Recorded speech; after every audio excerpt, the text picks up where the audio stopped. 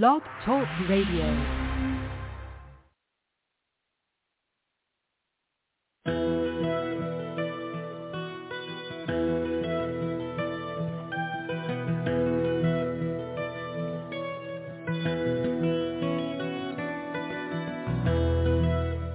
Welcome to the Keys of the Kingdom with Brother Gregory of His Holy Church.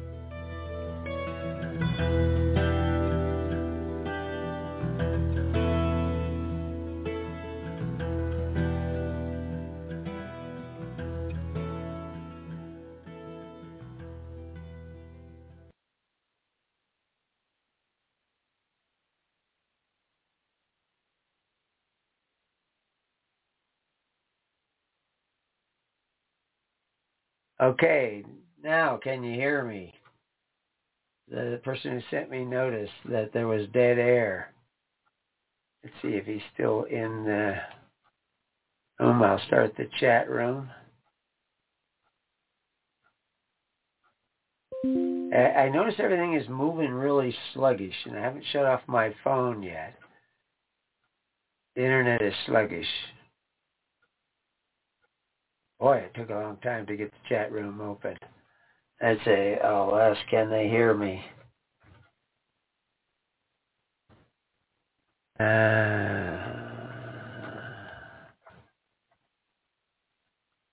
So, let's see if that's got my microphone working with this. I see the 6097 number. I see you just joined the chat room. Can you hear me? No? See somebody else joining the chat room? Yeah, I checked the speaker. I haven't got any text to know. Okay. At least Ella can hear me in the chat room. Neatson sent me a private, can hear on both. Okay.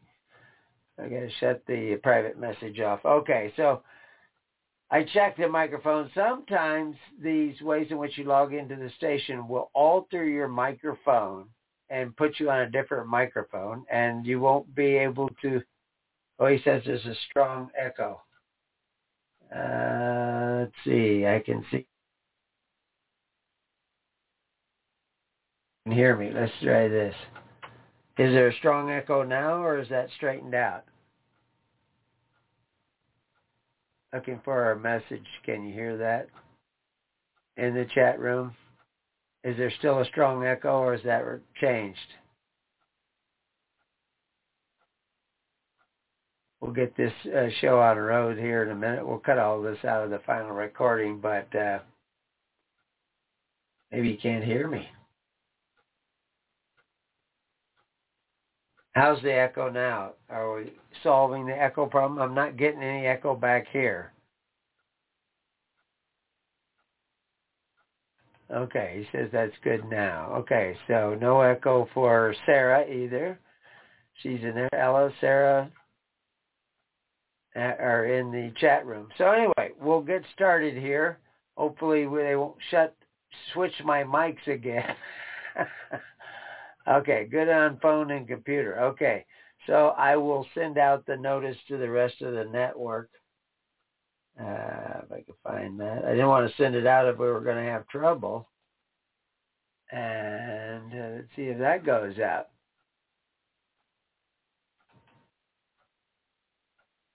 Okay, so we'll see if more telephone people call in on the number. And see if more people even come into the chat room, because I sent a link to the actual program. And I'm going to close that so I don't see that anymore. And we'll go over here. So, welcome to Keys of the Kingdom. We're in our study for Matthew. And we did Matthew 4 this morning. And I added more to our Matthew 3 page. In Matthew 3, they talked about the raiment of John the Baptist. Now, some of these tidbits in history are not essential to know the gospel of the kingdom. But for some of you historians and history buffs, it will start to connect different things that you hear. Like you hear that John in chapter 3, verse 4, John is wearing camel hair and a leather girdle about his loins. Now, that's significant, especially to Matthew and some of the Jewish communities that he's writing to, because some of the Jewish communities he's writing to is not in Judea, but they're way outside. They're over in the area of the Parthians and of course, in Syria and these other places. And so he mentions that John is wearing the raiment of camel hair and a leather girdle about his loins. And we actually see a Greek word there in reference to the leather girdle. Well, who else wore camel hair in those days? And who else wore a leather belt? Well, this raiment made of Bactrian camel hair, which is the two-hump camel, was common in Parthia.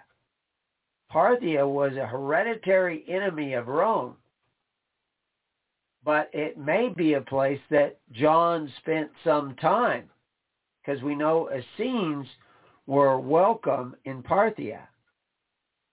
Essenes were welcome in Rome.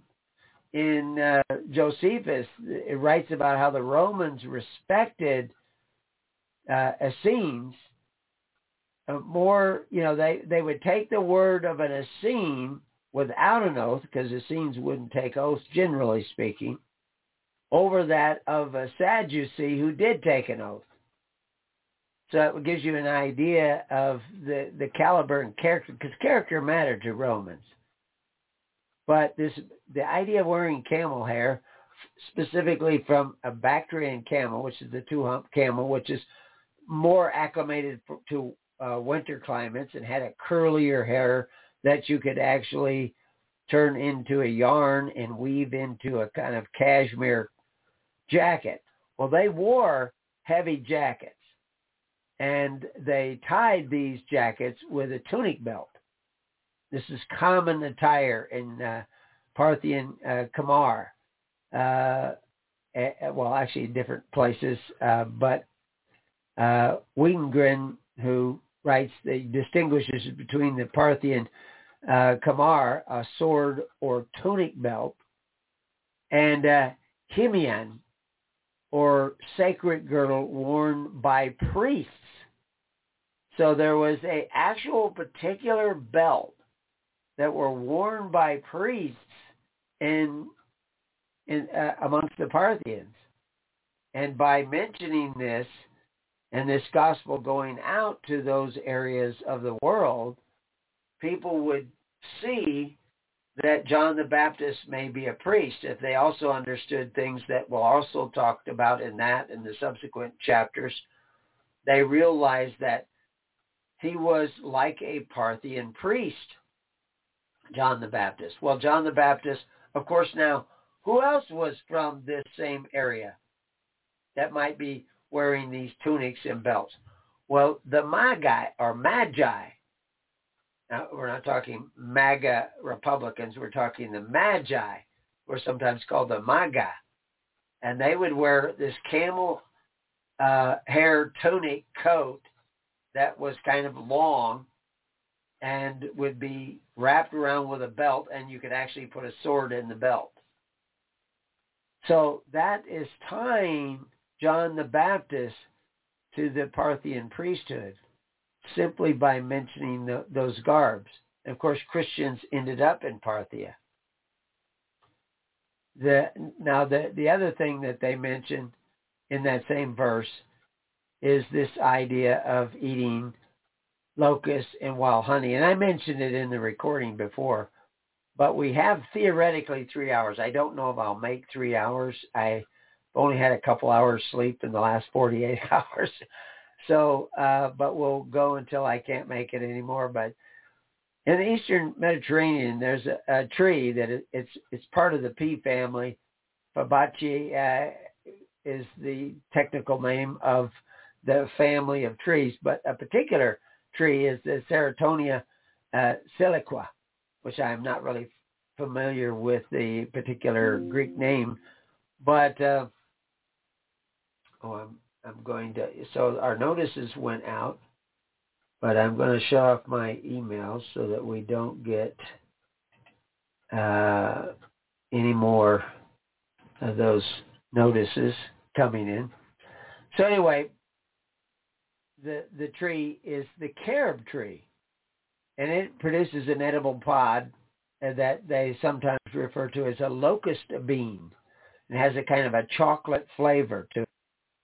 And you can actually eat the roots of the tree and all this stuff, but sometimes the tree is referred to as, at least the pod is referred to as St. John's bread, because you can actually make, a porridge or even a bread out of it. So it's not a bug. It's not a locust in that sense. It's probably this carob bean and the food that you can produce with it. And the honey could be bee honey, but it's more likely that it is date honey, which is a kind of a honey they make with dates. Dates are very sugary. And so that very well may be what he was eating. Now that's going to mean something to somebody else, because if he's eating that diet, now it might be recognized in Parthia, but it could be recognized amongst the Essenes. And because the Essenes would actually travel in all these areas, and sometimes with camels, either one hump or two hump camels, they were getting around and they were spreading the message of the Essenes, which is you take care of one another through charity, that the altars of clay and stone, the Essenes didn't do any animal sacrifice like we see the Pharisees doing. They didn't believe that anybody piled up rocks, killed sheep, and set them on fire to make God happy. They saw all this as metaphors and allegories, and that's what they taught. Now, there are Essenes today that probably don't understand that, but the Essenes back then, that is evidently, if you go back to ancient historical documents that are talking about these people, you can get a picture of this, and we quote from them. The quote I was giving you concerning the priest's girdled belt, special girdled belt, the hemion, which is Hemyan in English letters. I got that from the Encyclopedia of Iranica. Now, if you were to preach the gospel in Iran, which we should be doing, there will be people in Iran that may understand this connection. Because you remember, Judea, Israel, these people that Moses taught the way to, and the people that Jesus was teaching the way to, was for a group that would be priests to all nations. They would take care of people in every nation. And we see that right away in Acts. They're going up and taking care of the Greeks, and they're going and taking care of the Syrians, and they're going to Ephesus. And Ephesus, like I said, is an underwriter for the social welfare systems in 127 different countries. And they all contributed money and supplies and things to build the temple in Ephesus. Now, the temple in Ephesus, it moved numerous times, because of the fact that the silting of the delta caused them to move. Also, the more prosperous they got, the more the temple became elaborate. Originally, it was just a wood structure. But again, like I was telling you, originally in Rome, their altars, they had clay altars, and they had a whole system of priests. They had a whole system of priests up in amongst the Teutons and the Germanic tribes. What were they doing? What were these priests doing? Well, most people have a B-movie vision of this. There's a thing called Subbat that people would bring stuff, valuable stuff, foods, garments, bedrolls, cloth, blankets that they made from different animals that they raised, and they would bring it and give it to the priests. What were the priests going to do with all that stuff? Well, the priests would take care of the needy of their society. They were cultivating the social bonds of the society like the Teutons, so that when the Teutons were attacked, thousands of Teutons, 12,000 soldiers would show up to defend the whole nations. Parthians did the same thing. Now, the Parthians had camels, these dromedaries. Well, the Bactrian camel, the two-hump Bactrian camels. But they didn't ride them into battle, generally speaking. They had a cavalry, and they had men on horseback who could fire their bows from horseback. And they could muster an army of thousands overnight without having the heavy bill of having, to pay these army men year round. They were going to just need them if somebody were to attack them. And of course, there's stories of Romans trying to come to attack them and getting wiped out. But camels were a part of their cavalry, but the camels were way back, behind the lines. They were beasts of burden. A Bactrian two-hump camel could carry 600 pounds of supplies. They could carry grain, and they did that. They actually carried extra arrows, so that the soldiers carrying the arrows they had, they could go run out with their horses with this steady stride, much like the Mongolian horses, have this steady particular stride where the horse is just moving along at a clip, but it's not lunging like you see with a racehorse, but it's moving fast, faster than a man can run, and they could shoot their bows with pinpoint accuracy. But as soon as they were out of arrows, they would circle around and pick up more arrows back there with those Bactrian dromedaries, those camels. They're carrying these extra supplies of arrows. But it took a certain amount of coordination, but this was basically a militia. These people would be farming most of the time or potters or whatever. But overnight, if there was an army coming and they would find out about it, they would muster the army overnight. And of course, they had big gatherings from time to time where people practiced working together. And every single little, people were organized, even in the Parthian camp, by the tens, hundreds, and thousands. We see the same in early Rome. It was more like 12s, 144s, and 144,000. Actually, they had different numbers that they used when they started forming the centurion, but the hearth was often 12 families. But the principle was the same.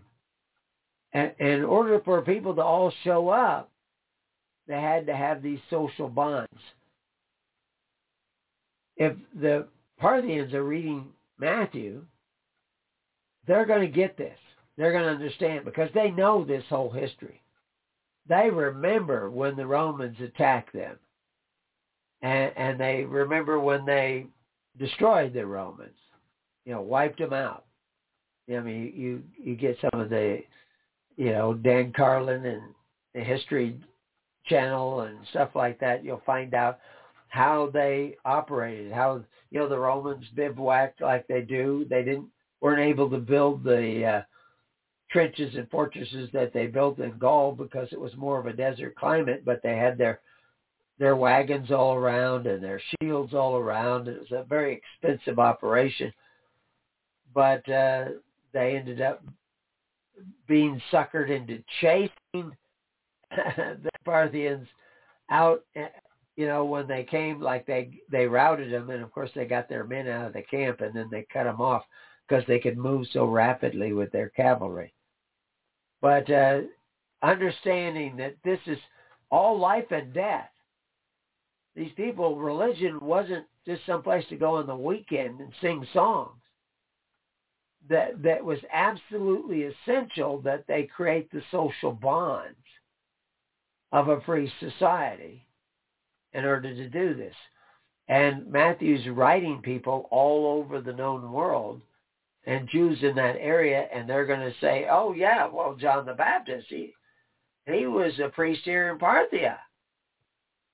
He was well respected and taught. He knew all this stuff. He knew how the temple worked. He knew how it should work.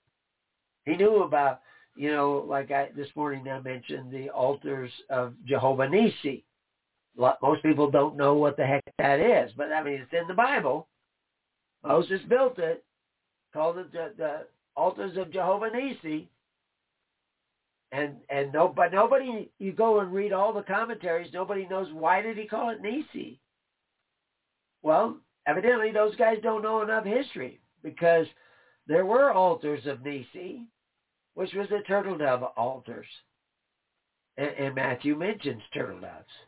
And you'll see them mentioned when we get up to Matthew and they talk about the leper being healed. We talked about that this morning briefly. Well, if you go to Leviticus 14, you go read that. Or better yet, it sounds better probably if you just go online and look up Leviticus 14 and listen to somebody else read it. And you're thinking like, what on tarnations? If you have a skin disease, you have leprosy, if you have fungus in your house, you have to kill this bird and you have to get cedar wood and you have to put the blood in the water. I mean, sounds like a bunch of hocus pocus. Well, let me give you some hocus pocus.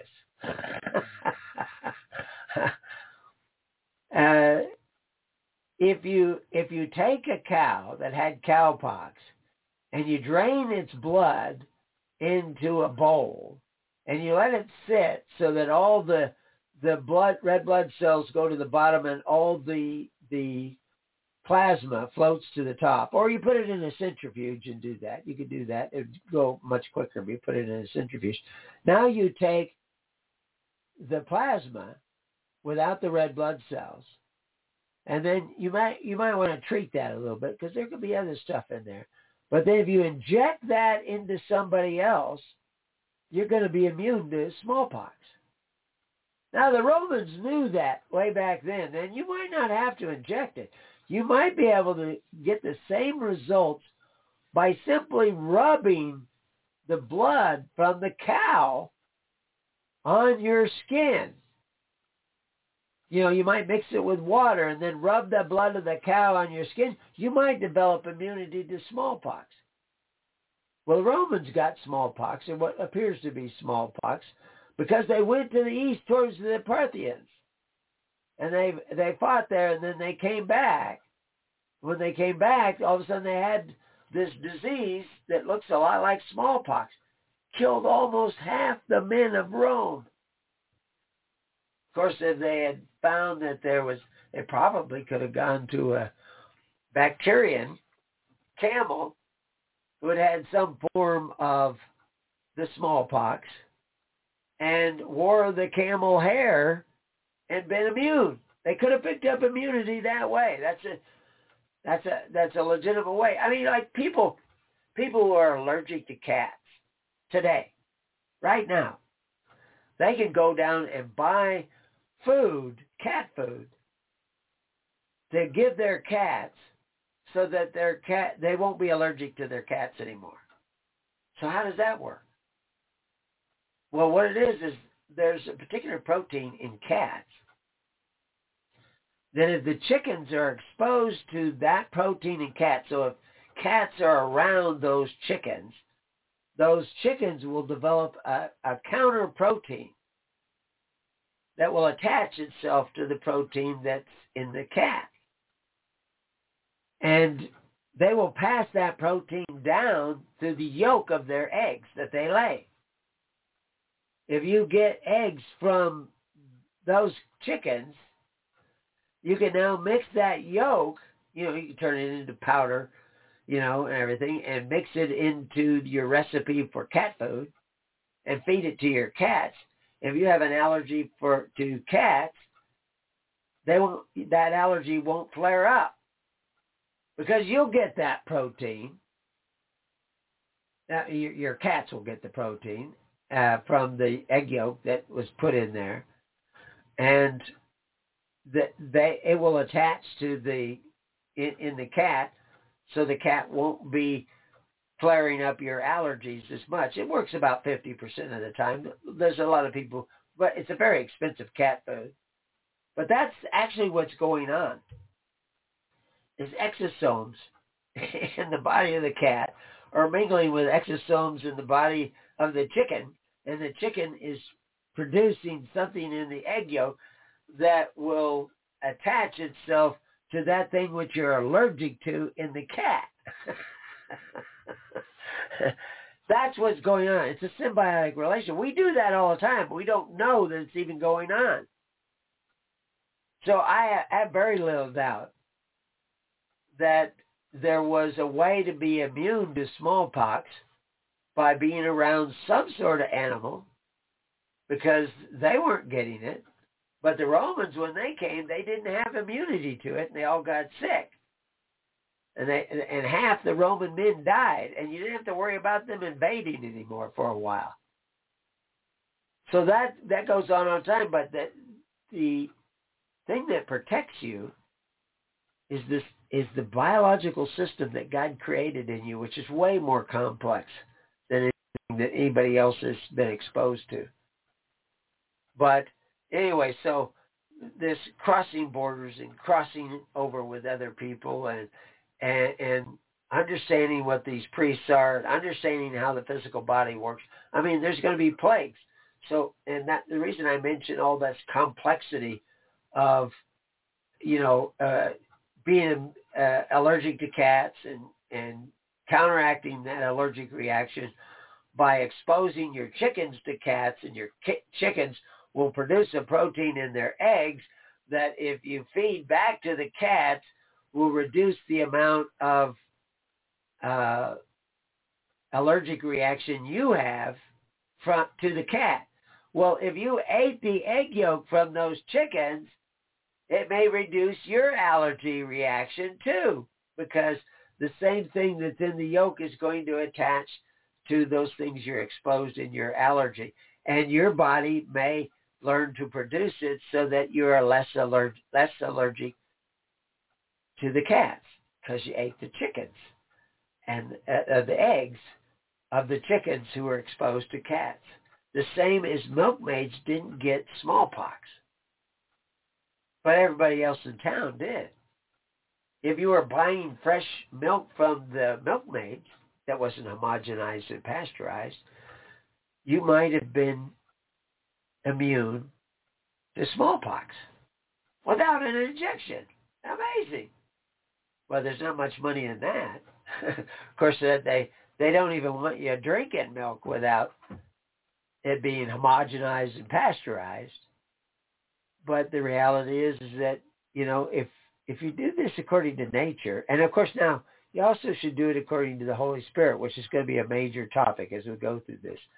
So anyway, let's jump over there to Matthew 4 before we jump into Matthew 5. Like I say, we have 3 hours if I can make it to the end. As I was finishing up with Matthew 4 this morning, I was quoting Cicero, who was saying the evil was not in the bread and the circuses per se, but the willingness of the people to sell their rights as freemen to full bellies,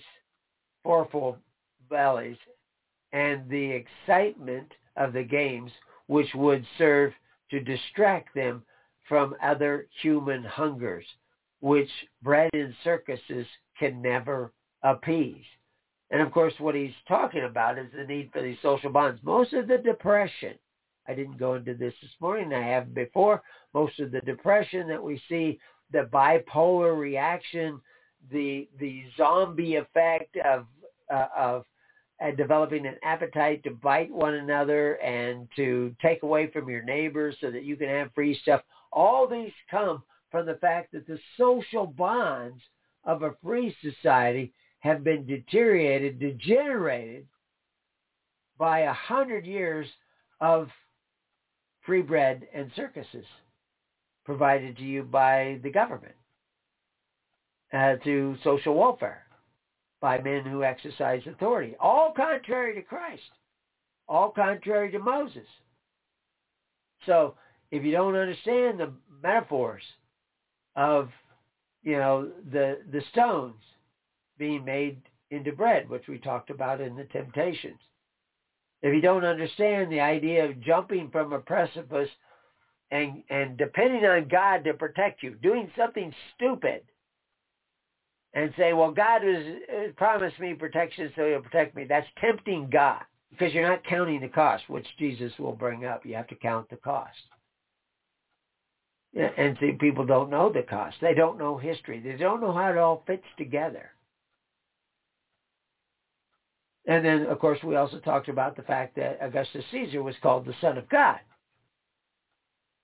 And he campaigned in his political platform of a return to the Republic, which he wasn't really going to do any more than he was really sleeping in that mud hut that he built up there next to the palace.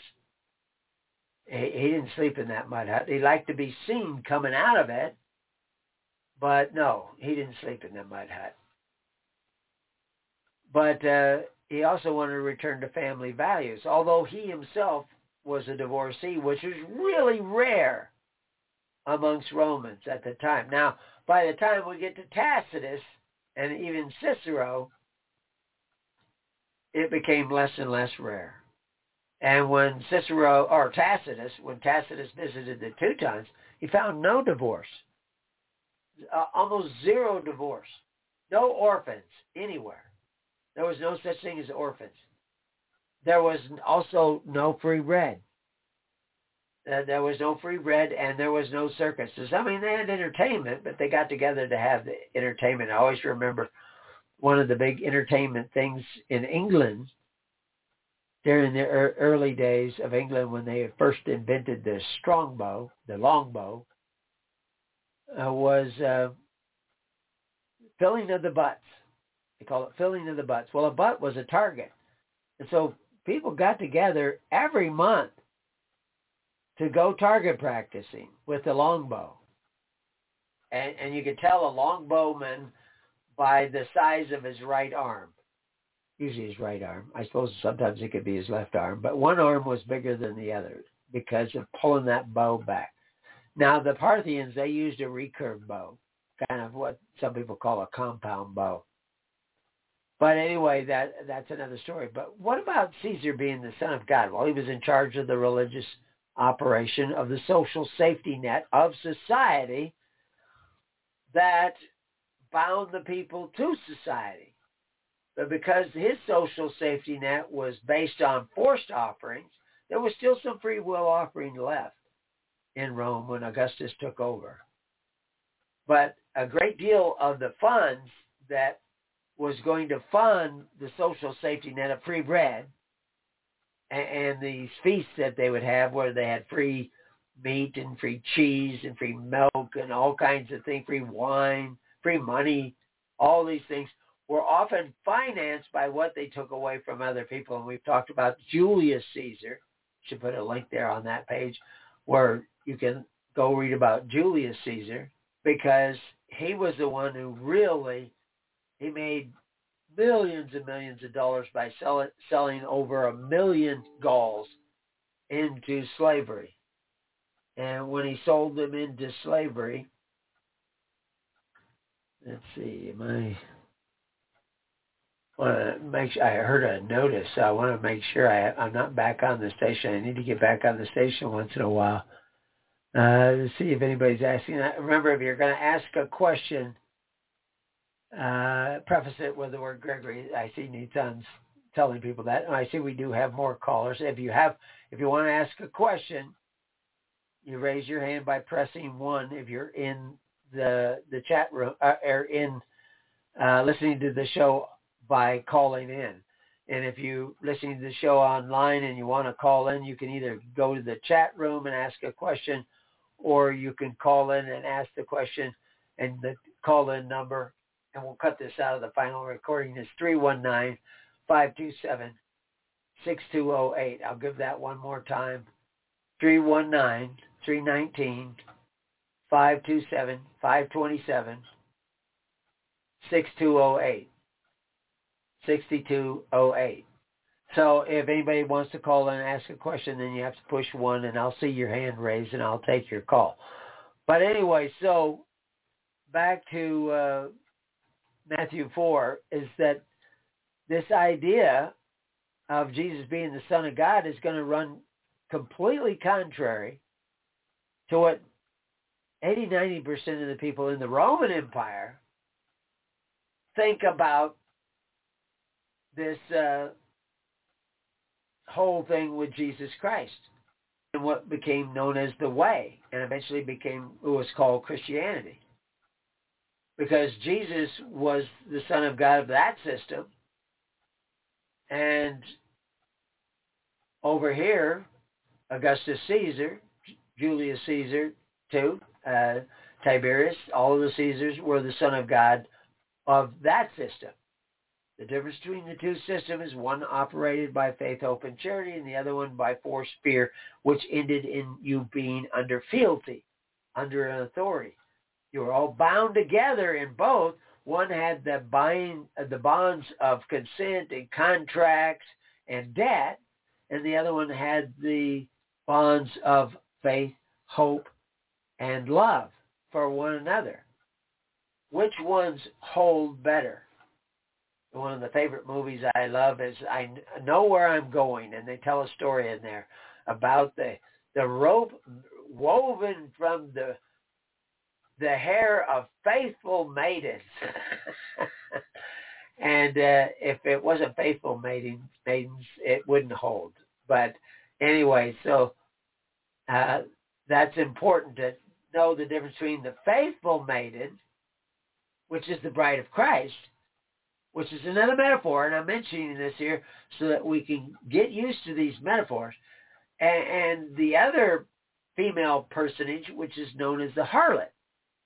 Well, of course, eventually what the dove goddess, the turtle dove goddess of Sumer, was eventually a harlot. I don't know if she started out with free will offerings, but eventually it became public religion, and therefore legal charity that she was offering, and therefore she was the harlot.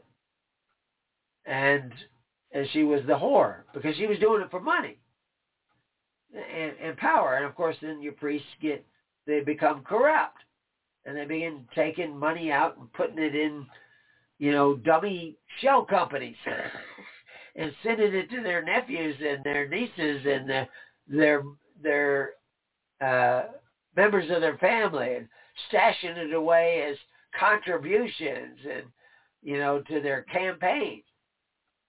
And this is why you have graft and corruption, because you don't understand all these little unique things that were going on in the gospel. And your ministers aren't telling you. I mentioned Billy Graham this morning. Billy Graham never told you this stuff. He just said, all you have to do is come up to the altar and say you love Jesus, and that you accept Jesus into your heart as your personal Savior. And then you can go back to the men who exercise authority one over the other, and you can get your parents taken care of, you can get the widows and orphans taken care of, you can get the poor taken care of, all by FDR and his plan, and LBJ and his plan. Church's not going to do that. Billy Graham wasn't going to. He got you to do altar calls so that you thought you were saved, because you went up there and said you accepted Jesus, but he didn't tell you what Jesus told you to do, because he didn't have the doctrines of Jesus. A few things, like don't lie, don't commit adultery. But you see, if you're going to the turtle dove goddess of Sumer, if you're going to the Ishtar goddess, the public welfare systems that were a snare and a trap, because they're based on contracts with the gods of those systems. Here we go again. You're not to make covenants with any gods other than the God in heaven. But if you signed up for the social welfare system of Caesar, you have a contract with Caesar that you have to pay in what he says you have to pay in, and then he will give you what he says is fair. He will rightly divide the bread from house to house according to his opinion of what is right. But he's already abandoned the Ten Commandments. He's abandoned the ways of Christ. He's abandoned the ways of the Essenes. And he's got you taking oaths that you will pay in and get your benefits back from his system. Of course, when the Sanhedrin of Christ and the 120 of the upper room and the apostles all came out of the upper room at Pentecost, they went out and started baptizing everybody who wanted to become a Christian. Everybody who got baptized was cast out of the social welfare system set up by Herod and the Pharisees. No more benefits. Just like the blind man and the blind man's parents that we read about in John. They knew that if they professed Jesus as the king, got his baptism, they would be cast out of the system they had already joined with rabbinical baptism under Herod. If you go read our article on Herod, you read our article on baptism, you read our article on rabbinical baptism, you read our article on Jehovah Nissi, you read our article on altars of clay and stone, you'll see that these are systems of social welfare. And then, and if you're not taking care of one another to free will offerings completely, you're not practicing pure religion. I don't care if you're a Jehovah's Witness, Seventh-day Adventist, a Catholic, Methodist, Lutheran. If you're going to the men who exercise authority one over the other, if you have a contract with them to pay in so that you can get guaranteed benefits back, and you want those guaranteed benefits back, even though you know that they come by borrowing money against the future of your children, if you just watch the news, you know that. They're raising the debt ceiling because you're going to borrow more money from the future of your children. So you're going to curse your children with more debt because you want those benefits. If you repent, think differently, you're going to come together and start creating a system of mutual benefaction through faith, hope, and church. That's what Christ was doing. And if you do that, you're on your road to pure religion, the practice of pure religion. And you're on your road away from the covetous practices. And obviously this is going to be a process. John the Baptist started the process before the coming of Jesus Christ. He was making straight the way of the Lord by saying, you got code, share. I could go, if he wasn't dead, I could go and call up Billy Graham and say, Billy Graham, we've got a home down here. We got a house down. We actually got 3 houses down here that we could take over. They're free to take over. That's what they're suggesting. I don't think we'll be able to do it forever, but we could take it over. And we could turn it into, it already is, fully equipped. I was in it the other day, fully equipped, long care term buildings. The drugs aren't in there anymore. Perishable things aren't in there. Food is not in there. Everything else is in there. The beds are in there. The blankets are in there. The sheets are in there. The hoists for moving people from bed to shower stall are in there. And there's 2 buildings that are set up for long-term care like that, and a 3rd building that is for assisted living. And of course, we could do any combination of those 3. And we could start doing that, but it needs to be funded. And I don't know any magi that's going to come and give me gold and frankincense and myrrh. But I know God can provide such things. The government of the world built those, and now they've emptied them out. Last patient went out a month or so ago, and they're not taking care of. There is no such facilities in Lake County where I live. And we could maybe rent that for $1 a year, and we just have to take it over. And I know I can get people to come who will work there. But what I also know is that we're not going to take any Medicare or Medicaid funds. It has to be self-supporting. Well, we're going to have to tighten our Parthenian leather belts in order to do that. Now, my belt's pretty tightened already. I've been fasting since yesterday. And evidently, God chose to keep me awake all night, too. And so I got a lot of praying and thinking in last night that we could do this. And that is actually what Christ was doing when he was developing these followers. He was going to catch people in a net, that metaphor of the net, fishers of men. We talked about that this morning in chapter 4. He's going to make these men fishers of men. Well, it's like you putting them in a net. Well, they're already in a net. They're in the net of Caesar and the net of Herod and the net of the Pharisees. They've already signed up for public religion. And there were a few guys that hadn't, and the guys he was talking to, like Peter and Andrew, they weren't. They weren't signed up. We've talked about that. We explained that, show you the language at the time. They weren't unlearned. They were smart guys. They didn't go that way. They're probably connected to Essenes because Essenes did not go that way. Generally speaking, they would not sign up. Evidently, there were some Essene groups who did sign up with the temple that Herod built. And they were referred to as lovers of soft things. And we know there were some Essene priests in there that Herod was talking to. But we also know that a lot of people walked out of the Sanhedrin before Jesus came on the scene. And a lot of those who walked out were probably the Essenes who were on the Sanhedrin and probably did not go back and probably became some of those 70 that Jesus appointed. We don't have a lot of detail in other documents we have. There's at least 2 lists of the people that, while there's lists of the people that were in the 120 in the upper room, and we know that the 70 would be included in that list. But this is the major thing going on, a major shift in society. And Matthew is sending this gospel out to Jews, some of whom are in Parthia. And, I've read a lot of stuff about Parthia, and of course, like most of these civilizations, they had a period of depending totally on militia, totally on a system of social welfare through the tens, hundreds, and thousands.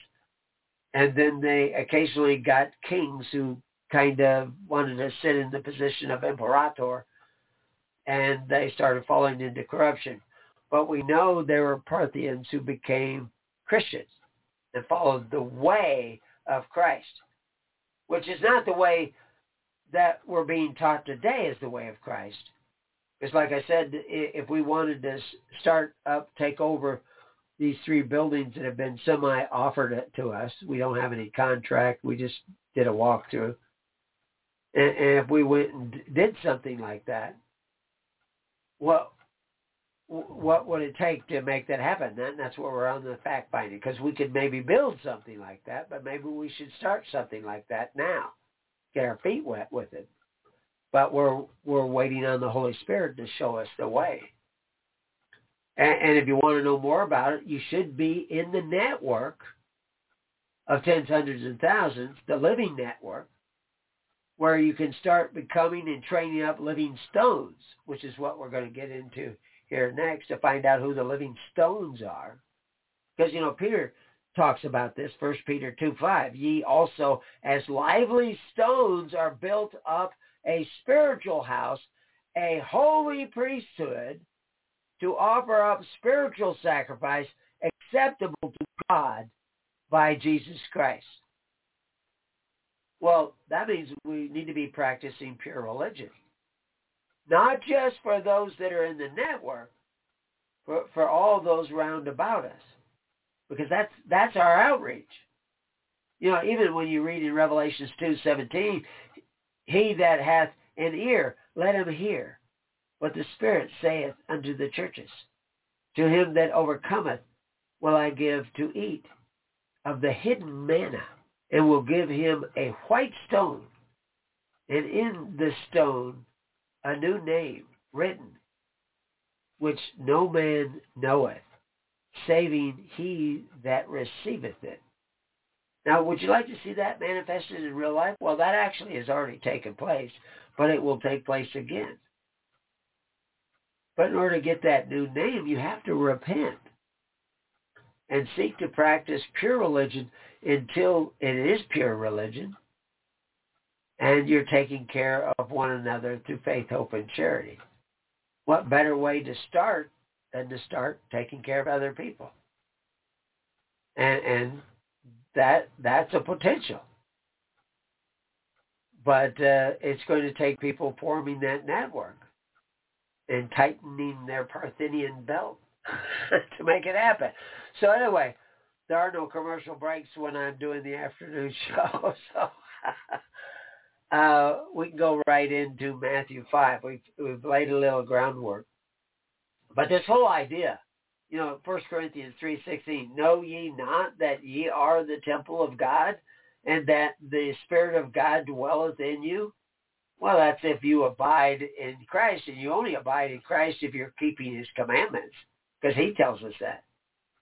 If you read on farther in chapter 6, verse 19, what? Know ye not that your body is the temple of the Holy Ghost, which is in you, which ye have of God, and ye are not your own? Yeah, that's what he's telling. But he also says, before that, in verse 16, it said, and what agreement hath the temple of God with idols?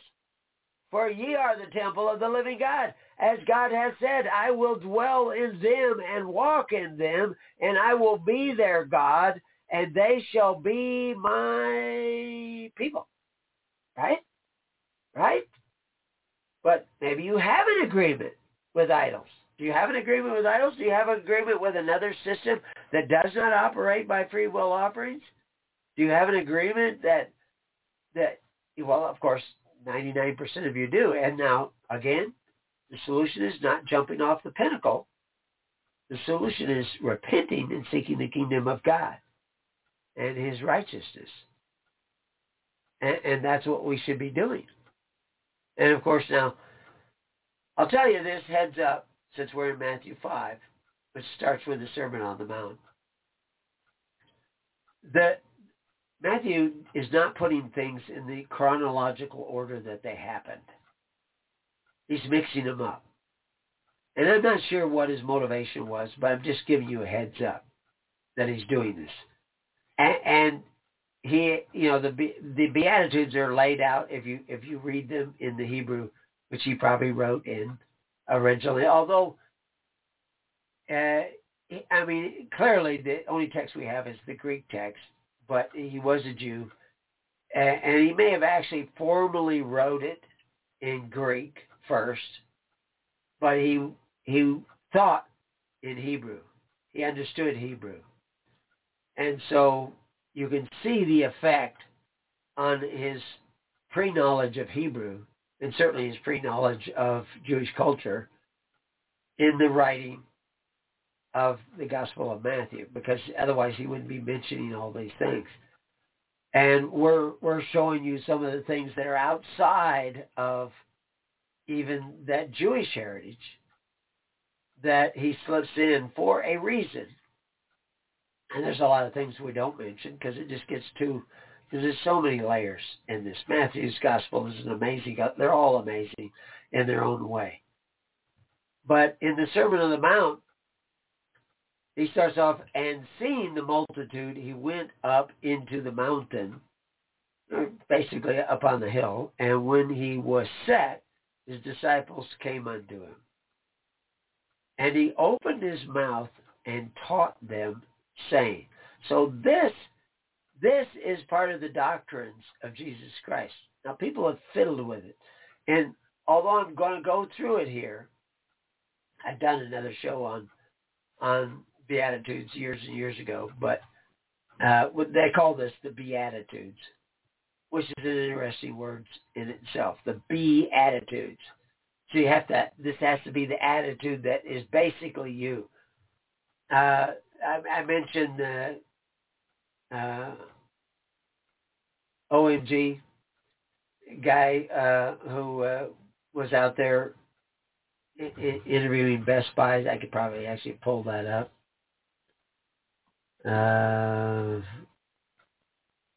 Okay. Anyway, yeah, let's see if I can pull this up. I'm going to interrupt this broadcast temporarily. I'll tell you what I can do. I'll play an old commercial. We'll see how it plays. I haven't put any new ones up for a long time. And I'll look up something. Let's see, no hands raised, extra phone calls coming in. But let's see. I have two commercials here. And they're both about a minute long. Let's start with the top one. I'll play that while I look this up.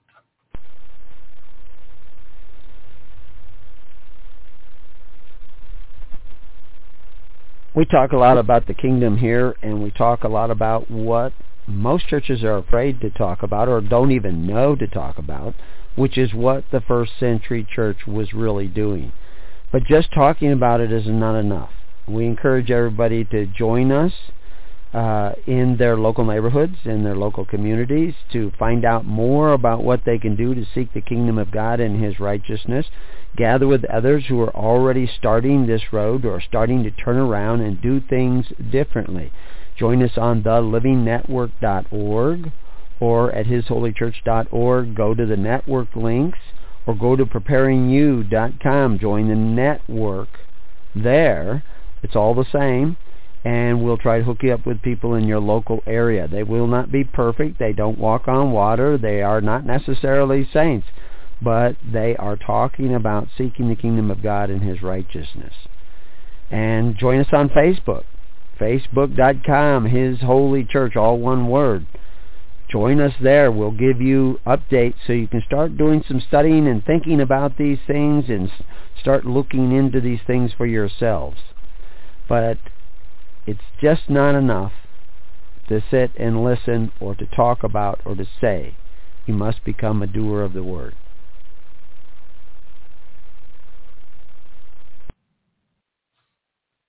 Well, we got through that, and I had it here, and then I lost it, but I didn't have the name that I was looking for. But it was Best Buys. It was a deal about Best Buy's CEOs and Best Buy's managers forcing their employees to take courses in LBGT philosophy. But they weren't allowed to wear crucifixes or show any or talk about their religion. And one of the arguments that the guy was making is that your religion is a matter of choice. You choose your religion. But he says being gay is not a choice. That you're automatically this homosexual because that's the way you were born. That's the way you are. Well, obviously it's not the way you were born, because there are a lot of people who become homosexual long after they're born, show no tendencies, and then they have a traumatic event and then they become homosexual. So no, that is not the case, and there's really very poor evidence of that case. And there's a great deal of evidence, just a preponderance of evidence that usually comes from some sort of traumatic event. But now traumatic events are so common, it's difficult to tell where that traumatic event comes from. But maybe even working at Best Buys becomes a traumatic event. But anyway, the reality is that when you have faith and live by faith, you are compelled by that faith to go a particular way. This is the only way you're going to keep the commandments, is that you turn yourself over by faith to the Holy Spirit. And then it changes you. So, like, you can't violate the commandments. Because you've already made the choice to follow the Holy Spirit. And it now controls your actions. And you're okay with it. But where you made the choice is not in your head, not in your intellect, but in your heart. See, the problem is that we think that we're making choices daily in our heads. Our head is the tree of knowledge. You don't really make your choices there. What you do is you decide somewhere, like I'm going to marry this person, or I'm going to go this way, or I'm going to move to Idaho, or whatever it is, or we should buy this place and live here. And then often, this is the way it works, is then you start making up intellectual reasons why you should do this, why you should marry this person, why you should go this way, why you should become, a cowboy or an accountant or whatever it is. You start rationalizing reasons so that you're convincing yourself. But when you're really moving from the Holy Spirit, you don't need that second process. You just know, I got to do this. I got to go this way. I can't go any other way. Because you're not following the tree of knowledge. You're following the tree of life, the Holy Spirit. Now, there's nothing wrong with making reasons why, and convincing you're talking yourself or maybe talking your spouse into. Now, we really ought to do this because, living in the country is so much better for the kids and all this stuff. But maybe you're actually just surrendering, as I see one person say, surrender to know the truth. Well, yeah, be careful of those dates. Because Jesus certainly surrendered, but he was still up there on the mountain getting tempted like we talked about this morning. There was an actual temptation there for Christ. He overcame it, but the temptation was there, and he's warning us that we'll be tempted much in the same way because there's always levels to the kingdom. But as we pursue it, we're perfected in that pursuit. And there are climactic points in my life where all of a sudden I said, I'm going to go this way. But it doesn't mean that it didn't become a hard way to go at other times. And there was a chance of falling and failing. I mean, Peter's a perfect example of that. Christ said, he says, look, Peter, I know you think you believe. And I know you feel like you've made the total commitment. But you're going to deny me before the cock crows. And you're going to deny me 3 times. And I'll pray for you in that. So that's a real thing. Because God's always bringing us to another level, another challenge. And it's just like our children, our own children. Kid learns to walk, you take him out, give him another challenge. He learns to talk, you give him another challenge. He learns to read, you give him another challenge. Otherwise, he's going to stay with Dick and Jane the rest of his life. No, we expand the challenge. God does the same because we're the children of God. So there are climactic moments in our life when we make a choice, and that choice becomes a profound choice for us. But then you just keep having that choice again. But what I'm trying to say mostly is the choice is not intellectual. It's spiritual. It's deep down inside of us. And so all the stuff that I'm talking about, the stories and the history and everything, to some degree, that's intellectual. But what I was mostly bringing up this story of the Best Buy and the guy who's referring to that is that the LGBTQ guy, workshop guy, says that, oh no, your religion is a choice. No, it's not. Not like he means. It's not an intellectual choice. It's written in us. It's written in our hearts and our mind, and we have to go this way. But that's the promise, is that God will write it in our hearts and our minds. But he won't force us to do it. He won't force us to receive that message in our heart and our mind, because he's a still small voice. We have to do it because we love him. And then once we love him and start going down, there could come times in our life where we say, God, if this cup could pass before me. But we ultimately have to go up to the point where we say, not my will, but thine. But of course, now I'm saying these out loud like words, and the choice to make that decision is deep inside you. But a lot of us don't want to go deep inside us because of all the trauma that's in there. Now, LGBTQ people have a lot of trauma. Sociopaths have a lot of trauma. People who have problems with depression have a lot of trauma. And seeking the kingdom of God and his righteousness, practicing forgiveness and charity for people we don't even know can help bring us out of that trauma. But anyway, I wanted to read Romans 1:25, who changed the truth of God into a lie and worshipped and served the creature more than the Creator, who is blessed forever. Amen. For this cause God gave them up unto vile affections, for even their women did change the natural use into that which is against nature.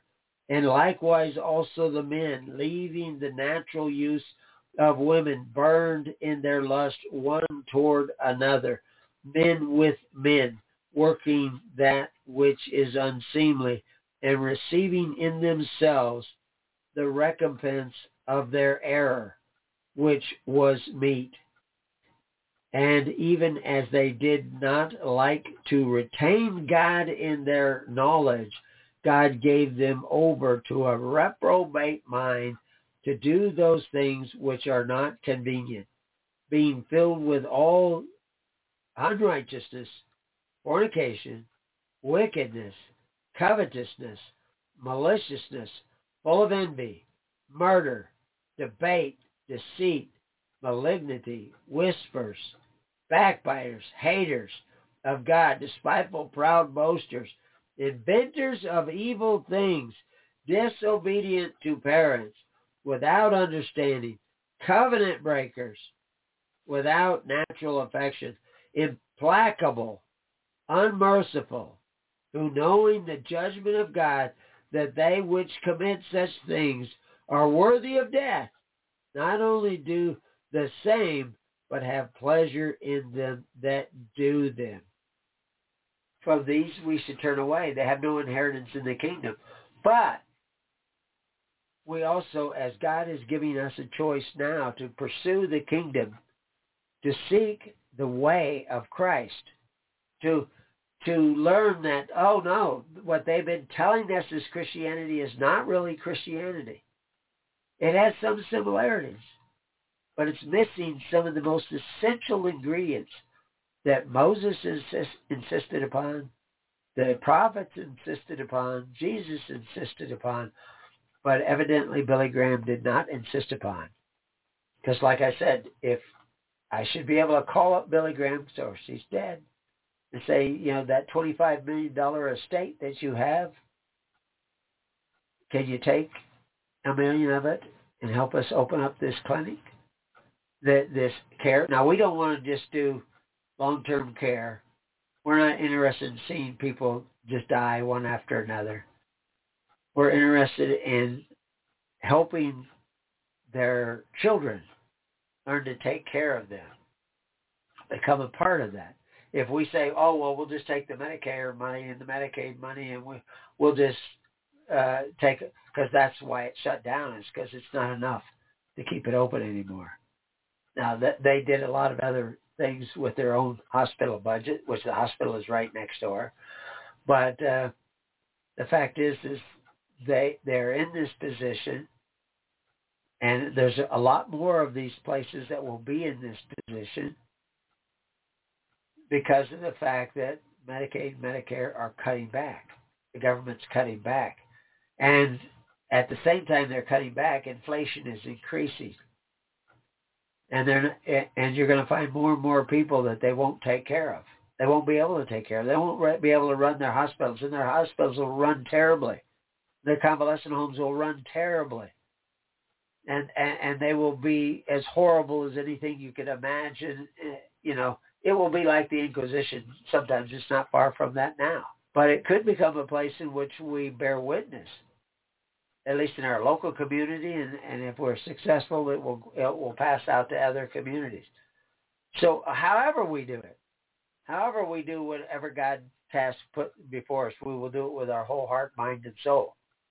And we want more people to be gathered together to do the same, because the lessons we learn in this process will prepare us for when the day comes that the unrighteous mammon fails completely.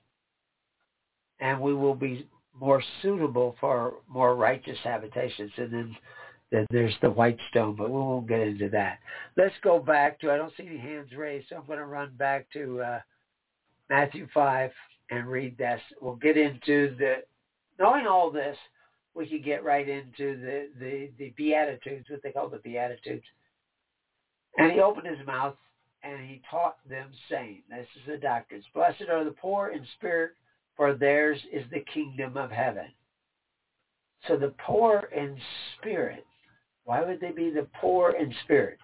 Or are they the hungry in spirit? Are they the longing in spirit? We'll do a study on this in greater detail, but I just want to get to this particular chapter. Blessed are they that mourn, for they shall be comforted. Who is our comforter?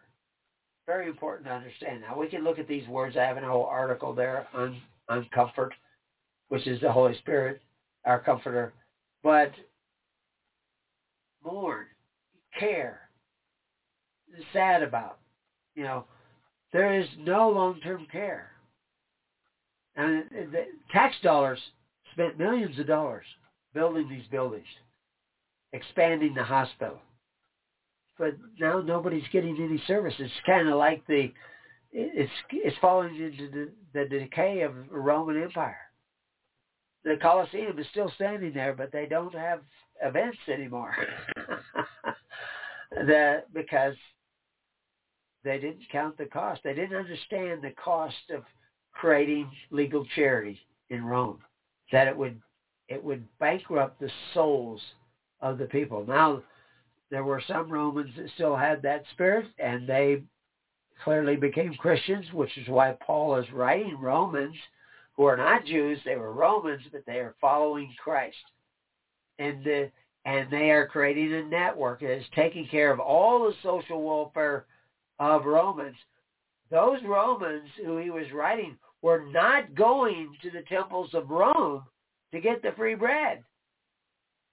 They were not getting that anymore. They were creating their own system, which was this viable republic in the heart of the Roman Empire. And this is very important to understand that that's what Christ was creating. But he's saying that those who mourn will be comforted. But he's also talking about those who are following the way. Blessed are the meek, for they shall inherit the earth. And of course, Jesus is going to return every man to his possession and every man to his family. Blessed are they which do hunger and thirst after what? Righteousness. They want righteousness, not just for themselves, but for others. And for they shall be filled, because that's what they want. They're not going to, I just talked to somebody on the phone and talking about, we'll get my gun and going down the Capitol and tell them that you guys don't own me. No, they do own you. I mean, the guy was calling me up trying to find out how to get benefits from the government to do things for him at taxpayers' expense. That's his neighbor's expense. Of course, now he's been paying for a lot of stuff that his neighbors have been getting for years. But the fact is, none of that is kingdom. None of that is, he doesn't even know what the church is. Now, he's a great guy, hardworking, generous guy, caring guy, very, very aware of a lot of things. But he's got to take it to the next level. He's got to start seeking the kingdom of God and his righteousness, not the self-righteousness of shaking your fist at a corrupt government that we corrupted by giving it too much power. Number 7, blessed are the merciful, for they shall obtain mercy. So, why do you take care of your parents? So that your days will be long upon the land, because your kids will see you taking care of your parents, and they'll take care of you when you're that age, hopefully. and your days will be long upon the land because you made your dad and your mom's days long upon the land because you took care of them before your own children and before your own community. People will see that and they'll say, well, these are good people. Well, my parents already passed, so I should be taking care of somebody else's parents who aren't taking care of. But if I really care about the children as well, I need to tell them, you need to take care of your parents too. It's amazing how many people don't hear that. But we need to be merciful because nobody's been hearing the gospel. Billy Graham didn't teach it. Certainly Franklin Graham isn't teaching it. He's worth $10 million. How many other preachers? You can go down, I can't even think of all their names, but you take anyone that you know, the famous preacher, and you go look up his net worth, $10 million, $20 million, $30 million. Meanwhile, if anybody's sick in their church, anybody is homeless in their church, they send them to the government.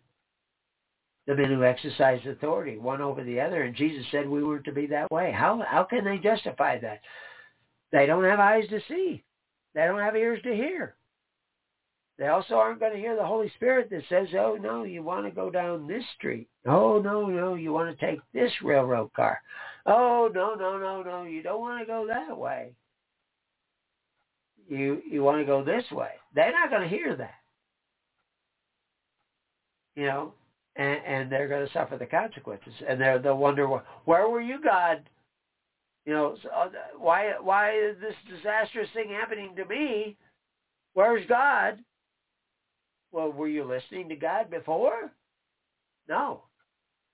And every one of us have neglected at one point or another in our lives to listen to God. Because why? Because we're not pure of heart. And because we can be tempted easily. Because there's a lot of liars out there lying to us. But, deep down, how many of us thought, something wrong here? Well, now when you find out there's something wrong here, then you get to find out there's something wrong over here. So anyway, he says, blessed are the pure in heart, for they shall see God. And the more you see God, the more you hear God, the more you'll know what to do.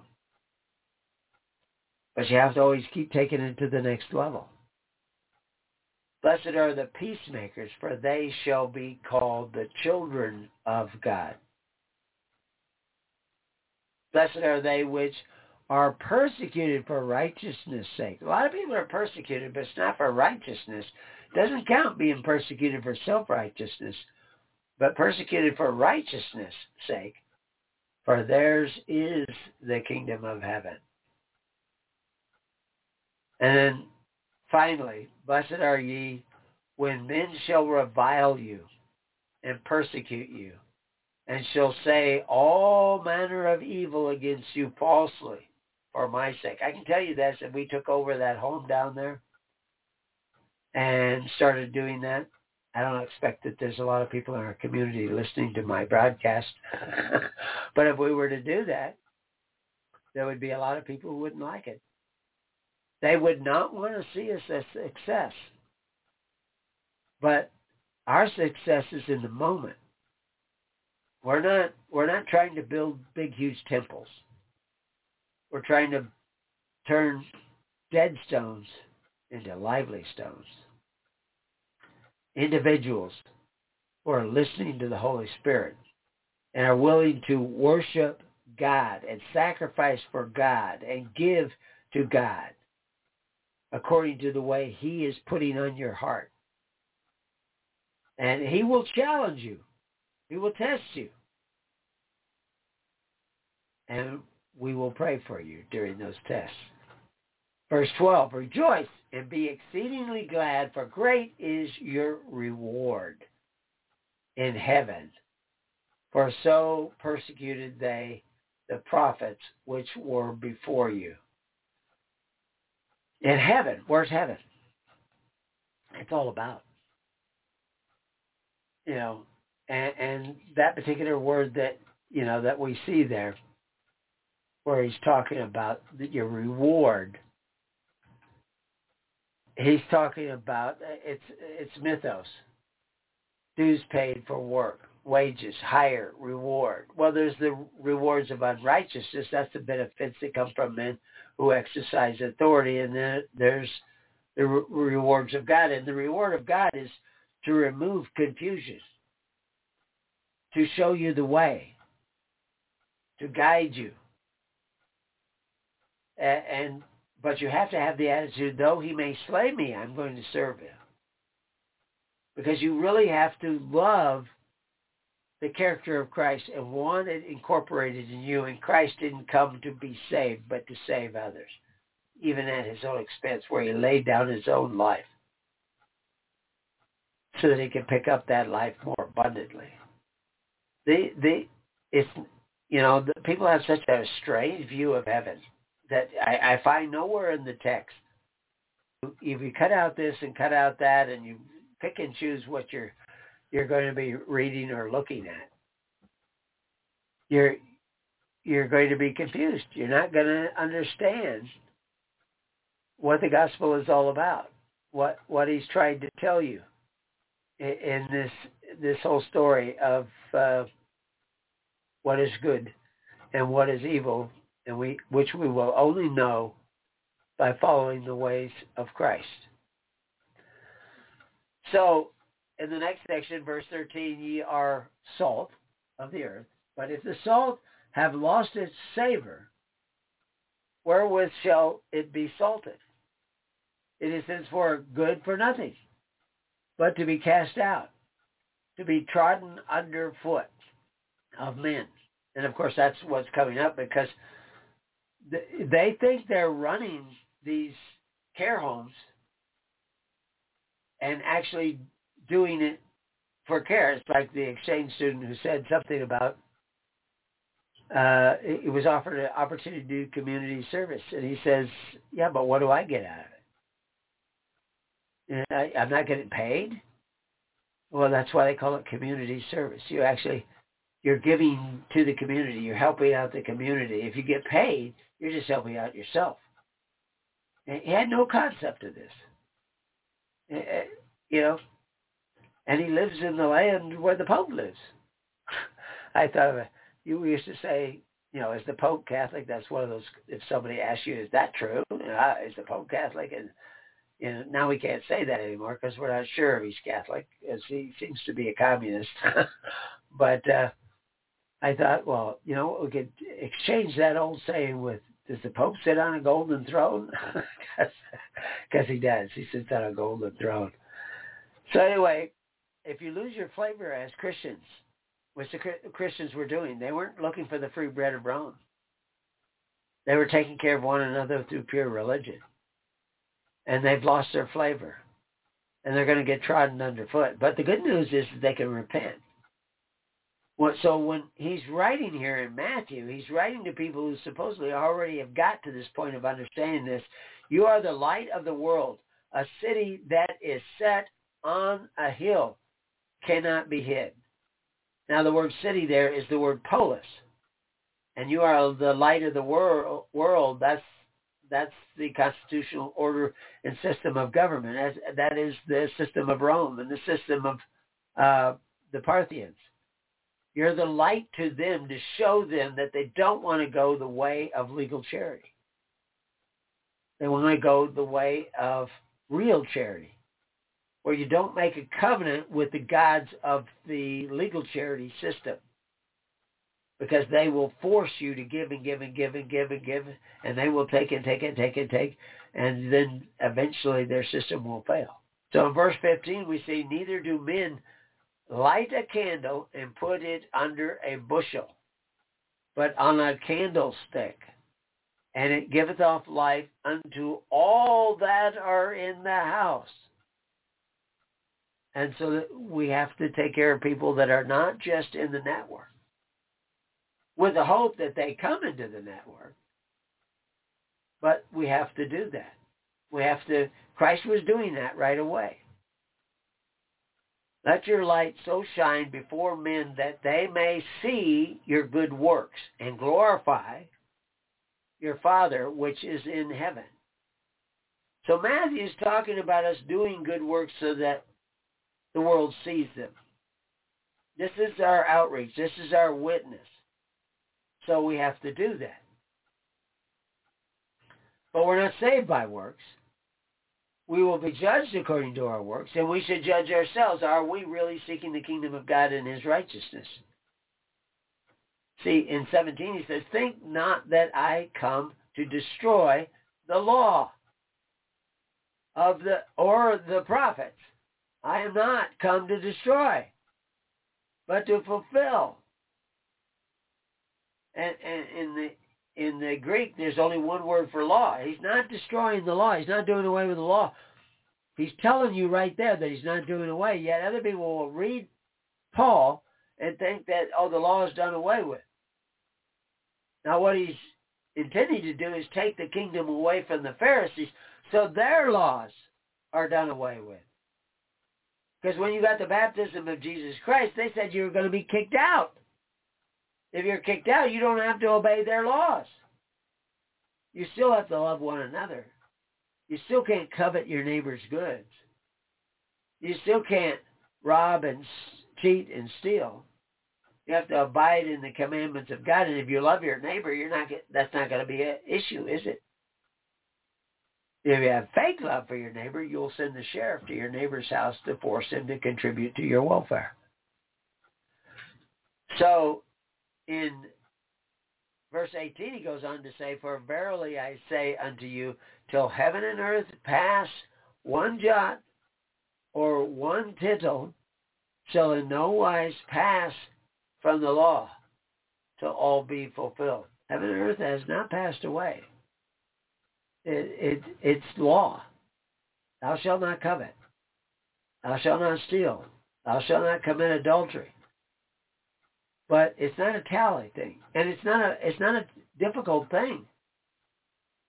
If you're letting God write upon your heart and your mind, if you make the choice to surrender to the gospel and doctrines of Jesus Christ in your heart, I'm just explaining to you what that looks like so you can check. Well, am I doing this? Am I giving and taking care of other people? Well, nobody needs any help, right? Well, people do need help. And if we're going to be helping all the people round about, even if our house is not on fire, we should be contributing to a way in which to take care of the needy for others.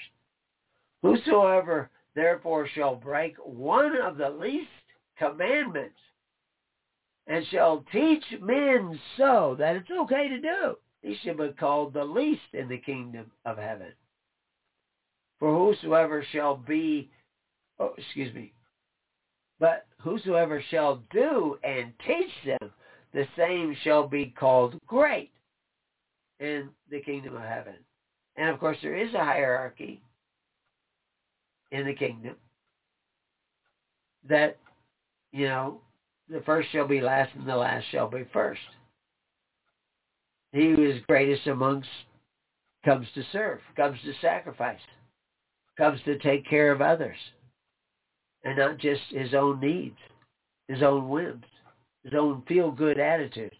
Verse 20, for I say unto you that except your righteousness shall exceed that righteousness of the scribes and the Pharisees, of Billy Graham and Franklin Graham, of Biden and Trump, ye shall in no case enter into the kingdom of heaven. So the next section here, I'm going to go back and check and see if there's any hands up. Oh, more people. No hands up. No questions I can see here. Okay, so we'll go back. So I'm on that Matthew 5, and the next section is anger. You have heard that it was said by them of old, thou shalt not kill, and whoever shall kill shall be in danger of the judgment. And of course, the judgment is just that the violation of statutes. I mean, if you kill as you judge, you think it's okay to kill, then you may be killed. If you live by the sword, you may die by the sword. If you live by lies and fraud, you will probably be defrauded. But in verse 22, he goes on to say, but I say unto you that whosoever is angry with his brother without cause shall be in danger of the judgment. Whosoever shall say to his brother, Raka, shall be in danger of the council. But whosoever shall say, thou fool, shall be in danger of hellfire. Therefore, if thou bring thy gift to the altar, and there rememberest that thy brother hath aught against thee, leave there thy gift before the altar, and go thy way. First be reconciled to thy brother, and then come and offer thy gift. Now, part of this is to sit down in the tens, hundreds, and thousands. Don't be angry with people because they don't quite get it yet, but start coming together. And also we have to note that there's still an altar, and he's still giving on that altar. And so he's still contributing, wanting you to contribute to the social safety net of society. But stop judging one another. You know, like if we're taking care of people and somebody comes in, we have to forgive whatever they've done before. Now, we're there to strengthen them. We may bring it up again. But we can't be saying, well, we're not going to take care of that guy because he divorced his wife back in 1970. Well, we can't make choices like that. We have to do what God wants us to do in a given moment. Say what God wants us to say in a given moment. So in 25, it says, agree with thine adversary quickly, whilst thou art in the way with him, lest at any time the adversary deliver thee to the judge, and the judge deliver thee to the officers, and thou be cast into prison. Verily I say unto you, thou shalt by no means come out thence till thou hast paid the uttermost farthing. Now, this is a little bit along the lines of what he was saying, that you were to be friends with the unrighteous mammon. And so he's actually going to be coordinating these concepts together. You know, if you owe the tax, pay the tax, same thing. You know, you have to pay your tally of bricks, but you have to glean in the night for your benefits. So when we read verse 27, he says, you have heard that it was said by them of old time, thou shalt not commit adultery, but I say unto you that whosoever looketh on a woman to lust after her hath committed adultery with her already in his heart. And the same with greed. And if you want to take from your neighbor, if you desire to have benefits at the expense of your neighbor, and you're willing to send men to his house, even to force him to contribute, you're already committing the sin of coveting. Maybe even robbing. Because we've seen that, especially down in Australia, but I've seen it all over America, where your tax collectors are just robbing people, disallowing what are legitimate claims and going after them. And then I've also seen, I've got this straight out of the mouth of people who worked for the state IRS, the state tax people. They were chasing a multimillionaire for years, putting together a case, and they were about really to bring the hammer down. He was clearly evading taxes in large sums. And they got a call from the governor to stop. Why the governor called? Because he called the governor. One set of rules for them, another set of rules for you. But what did you expect when you abandoned the rules of Christ, of keeping the commandments, of not coveting your neighbor's goods, of not creating contracts where you give these men this power? We should not have been doing that. You have heard that it was said by them of old times, thou shalt not commit adultery. Well, there's all kinds of adultery. And of course, Idolatry is adultery. Going to the men who exercise authority and signing up for their benefits is national adultery. And it is also even just to think in these terms, as it was presented. And there were people who argued against social welfare through the state.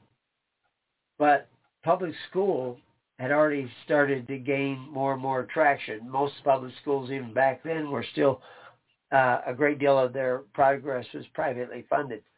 But they had already began to cross that Rubicon.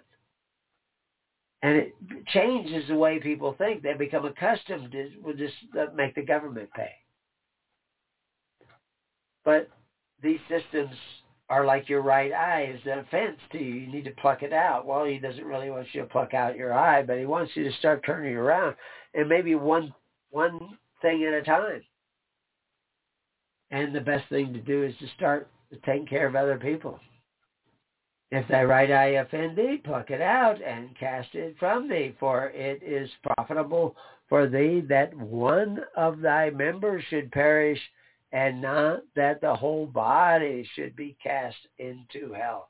Well, of course, to some degree, this is a metaphor for the other people who are in your network that want to keep going, that they don't want to separate themselves from the covetous practices of the world.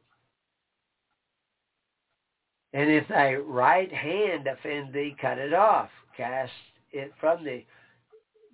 Really what this comes down to is you're not to be a respecter of persons. You're supposed to be living by these principles of faith, hope, and charity.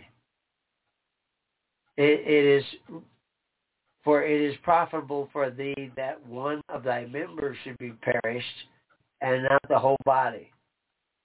And of course, this is what's happened is that every church, a lot of churches resisted this idea of social welfare through the state, but then they began to just accept it. They didn't cast it. And I have had preachers standing in my field with me when I'm talking to him about this, and he's whispering, I can't tell this to my congregation. And I'm saying, why are you whispering? Nobody can hear you out here. But basically what he's saying is you knew you'd lose people. But better you lose some than take everybody to hell. Because that's where everybody's going. And I'm not talking about hell after death. I'm talking about hell right here on earth. We see it in the streets. We see it in the violence. We see it in the breakdown of society. We can still buy food. It costs more, but we can still buy food when you can't get any more food. People say, well, I think in the future we won't be able to afford food. There won't be any food to get. And if thy right hand offend thee, cut it off. Well, it's been offending you and you didn't cut it off, and now we've gone down this road, way down this road, and now going back is going to be quite the struggle. So in verse 31 he says, it has been said, whosoever shall put away his wife, let him give her a writing of divorcement. But I say unto you that whosoever shall put away his wife, saving for the cause of fornication, causes her to commit adultery, and whosoever shall marry her that is divorced committeth adultery. Because, irreconcilable differences, well, if you have a lot of those, you probably have irreconcilable differences with God. Now, I've allowed people that, I can't stop them anyway, but only getting a legal divorce to protect them from, a spouse that's gone crazy. And it still is an individual choice. But in your heart, you still have to think of yourself as married to that individual, except for adultery. And even then, this is full of the principles and metaphors, because it's committing adultery by going to the idols of Rome and getting your benefits, which is why the very next verses he's talking about oaths. Again, ye have heard that it hath been said by them of old, thou shalt not forswear thyself, but shalt perform unto the Lord thine oaths. But I say unto you, swear not at all, neither by heaven, for it is God's throne, nor by the earth, for it is his footstool, neither by Jerusalem, for it is the city of the great kings. Neither shalt thou swear by thy head, because thou canst not make one hair white or black. But let your communications be yea for yea, and nay for nay, and whatsoever is more than these cometh of evil.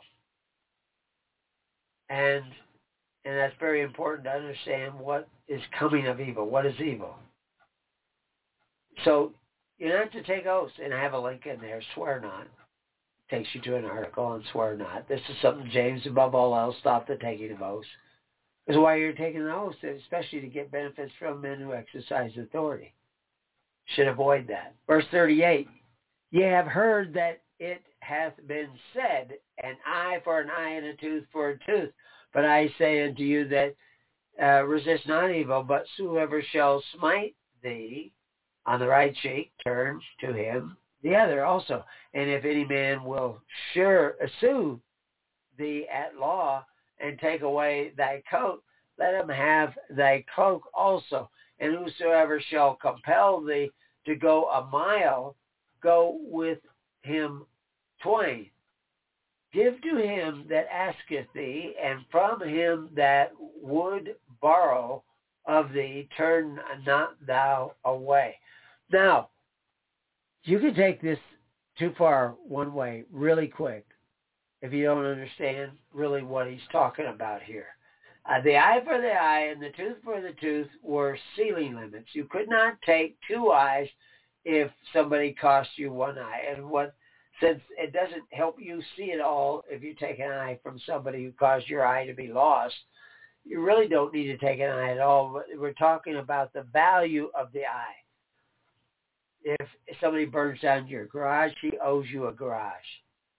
Now you can forgive it, but he owes you a garage. And he's warning you to not get into courts. Well, then partly you need to understand the courts at that time and how they were operating, how they were working. But what he's trying to get you away from is what the Pharisees thought an eye for an eye and a tooth for a tooth was a license for vengeance. And he's doing the reverse. No, it's not a license for vengeance. You know, it's like our legal system today. If somebody robs a bank, you want to put them into jail for 10 years. How does that get any of the money back from robbing the bank? Why don't you let him work and pay back the money he stole or spends or the costs that he created? We can do that today. Certainly, if somebody steals $600, you don't want to put them in jail for 2 years and cost the taxpayers $40,000, but yet they do that. But by the same token, if you don't do something about, of course, now if you had your militias already, if you have a bunch of stores on the street and somebody comes along and he's robbing the Piggly Wiggly, he's in there, he's going to get $599 worth of groceries out of the Piggly Wiggly and load it up in his cart and just walk right out and put it in his car. Well, if everybody on that street were working together, taking care of one another, you can send out a group text to everybody on the street, somebody's robbing me. And you could go out there and he could not get away with a thing. You just grab up everything he just loaded up in the cart. You grab the cart. You get 10 guys out there. You grab the cart. You just take it back. He can try to stop you all you want. He ain't going to stop 10 guys. Then you take it back in and you turn it over so somebody puts it back on the shelf. And you make it clear that this guy is not welcome on this block. He's going to go somewhere else and rob. But then maybe they'll learn how to protect their block. And then you can protect 3 blocks and 5 blocks and 10 blocks. And you can get your cities back. But if you think you're going to get a mayor elected and he's going to fix everything, if you think you're going to give all kinds of power to your police force and they're going to fix everything, or to your courts, no, that's not going to work. So, yeah, and I've done it where I've gone up to people who are coming around panhandling and it says, oh, so you're hungry? Let me buy you some food. We'll go right in here to the restaurant and I'll buy you a meal. No, he doesn't want it. They don't bother me anymore. You looking for work? I can find you work. Oh, no, don't bother me anymore. So, but I'm going to give accordingly. And if he comes up and says, can I have $20 for food? I says, well, you need food? Let's go in and we'll get you some food. I know he doesn't want to do that. He didn't want food. It was $20. Well, it would be wrong of me to give him $20 or $100. See, I still have to be wisdom because you don't want to have the sin of Sodom and Gomorrah where you weaken the poor. 43, you have heard that it hath been said, thou shalt love thy neighbor and hate thine enemy. But I say unto you, love your enemy, bless them that curse you, do good to them that hate you, pray for them which despitefully use you and persecute you, that ye may be children of your Father which is in heaven. For he maketh his sun to rise on the evil and on the good, and sendeth rain on the just and on the unjust. For if you love them which love you, what reward have you? There's that word reward again. Have ye, if you just love those who love you? Do not even the publicans the same? And if you salute your brethren only, what do ye more than others? Do not even publicans so do. Be ye therefore perfect, even as your Father which is in heaven is perfect. Because so if we were to open the doors to take care of the needy of society, we want to make sure we strengthen them. We want to make sure we strengthen their family. We want to make sure that we strengthen the community. We will call upon the community. We do not want to strengthen the benefactors who exercise authority, one over the other, because those are the tyrants and despots of tomorrow or today, since we're pretty late in the game. So, yeah, this is the spirit. Now how it translates out into real action, you will need the Holy Spirit to do that. But if everybody was sitting down in the tens, hundreds, and thousands, we'd be well connected. And we would know you, because I don't want people coming to me in 3 years when things may be all really bad and saying, well, I used to listen to your radio program. Or I used to always listen to your recordings when they came out. I never joined a congregation. Like when I did the first show on Matthew almost a year ago. It was a year ago. 10:10, I think it was. The 10th of the 10th month in 2022. But now we're up to Matthew 5, which we just got through. But in that, either in that one or the recording immediately after, I can't remember, there was somebody in Marin County who bookmarked my site and knew this was important. And we talked and was all very enthusiastic. I don't see him. I don't know where he's at. If he's on the California group, he hasn't joined a congregation. If he joins a congregation, even though that congregation may be centered in Los Angeles, maybe have one member in San Jose and another kind of weak member in Santa Cruz or wherever he is at. I can't think of anyone. And I say weak member, he's just not organizing himself to the tens, hundreds, and thousands, but he is connected better than most.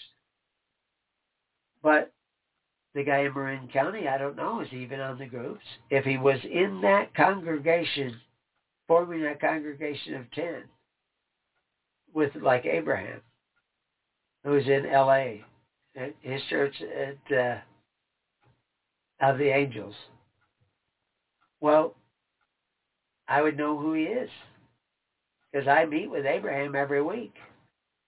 That's the thing, is that this is so foreign to us. But as you expand this and build this, and then people invest in the kingdom by investing in people they don't even know. And I'm not talking large sums. Whatever sum God is putting on your heart. But you start building that circulatory system. so the blood flows through the network, then that investment will start to create those social bonds. And when you start creating those social bonds, you will be creating bonds with the Father in heaven. A mystical thing will start to take place. But if you just say, well, I listened to the radio program, I read some of the books, no, it's not going to be enough.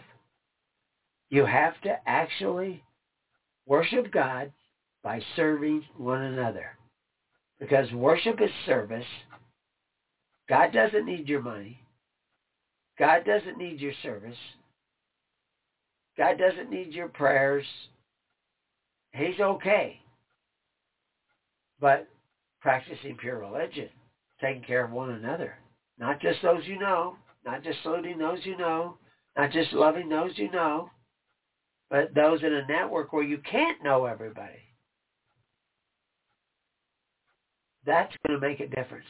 It's going to start interconnecting all those things, like when we talked about immunity earlier in the show. How people were immune to smallpox because they milked a cow. And the cow had cowpox, which you can't get, at least not really. It's not going to make you sick. You might get a blister or so on your hand or something when it first starts. But what's happening is your body is learning to fight off the smallpox and creating the exosomes to protect your body. It's doing it all on its own. Same as that if cats are around your chickens, we have cats that go around the chickens, but they don't kill the chickens, but they go into the chicken yard. They're mostly looking for scraps, and they'll be in the chicken yard. So those chickens are exposed to those cats. And so that little protein that cats make that people are allergic to, the way to overcome that is your body has to produce a protein that attaches itself to that protein when it gets into your body and prevents you from having that allergic reaction. But maybe your body's not good at producing that protein, but chickens are. And so the chicken produces that protein. That protein shows up in the yolk of an egg. You either put that egg yolk on the cat's food where he will be exposed to that protein that attaches to the protein that you're allergic to, or you eat the egg. And then your body is got the protein in it that attaches to that, and when it's attached to it, it nullifies it. All that's going on, and a million more operations are going on in your body all the time. And that's where you get your immunity. Now, there's a lot of things that you can do to help that immunity along, right? Nutrition and all those things. How do you know what is the right nutrition? Somebody was telling me, probiotics. Take probiotics. Well, yeah, it could be. But, every time you take a deep breath, you're taking probiotics because you're breathing in probiotics. So how do you know what probiotic to buy in the store? Because I've heard tell that 90% of the probiotics they sell in the store are useless, won't do any good. And then what should you eat at the same time you take the probiotics? It's very complicated. You can't figure it all out. But you don't have to figure it all out. Yeah, the Holy Spirit knows. The same Holy Spirit that was the divine creator, divine designer for mankind can design your life every day. But right now, the world is getting you away from that design. And we see it on the fast track to get you away from that design. We see it, they don't even know if they're men and women anymore. And they think that, that the only way to have social welfare is to tax the rich, even though if you tax all the money of the top 10 rich people in the United States, you took all their money away, all you would do is crash your economy. You'd be out of money in no time. They simply do not understand how it works. But where you don't need to know everything, because some of you are really smart and can probably run a big complicated business, maybe program computers or something. I'm trying to think, be a brain surgeon, or a bone surgeon. Somebody gets, run over by a truck, you can put them all back together again. You may be really smart and skillful in doing that. Others of you are not going to be. But it's like a widow's mite. Every one of you that begin to come together in the Spirit of Christ will be a light unto the world. And when your congregation comes together and they come into a room, there will be a power that comes in with you that will make a difference. But you have to think differently. And that's what we've been telling you. That's what Matthew's going to be telling. We're going to see more and more of that. And, that's what we need. That's the awakening we need. So anyway, I don't see any questions in the chat room. I don't see any hands raised. It says we have an hour left, but I don't think I have an hour left on my voice. And I've got a lot more work to do. I wanted to do all the editing for the morning program. I got almost virtually nothing done. But anyway, we got other things done. But we did get to Matthew 5. I can look here. I may cut this out, what I just said, because maybe we should look at the side column in Matthew 5, that we can add more things, to it. Well, I do mention FDR and LBJ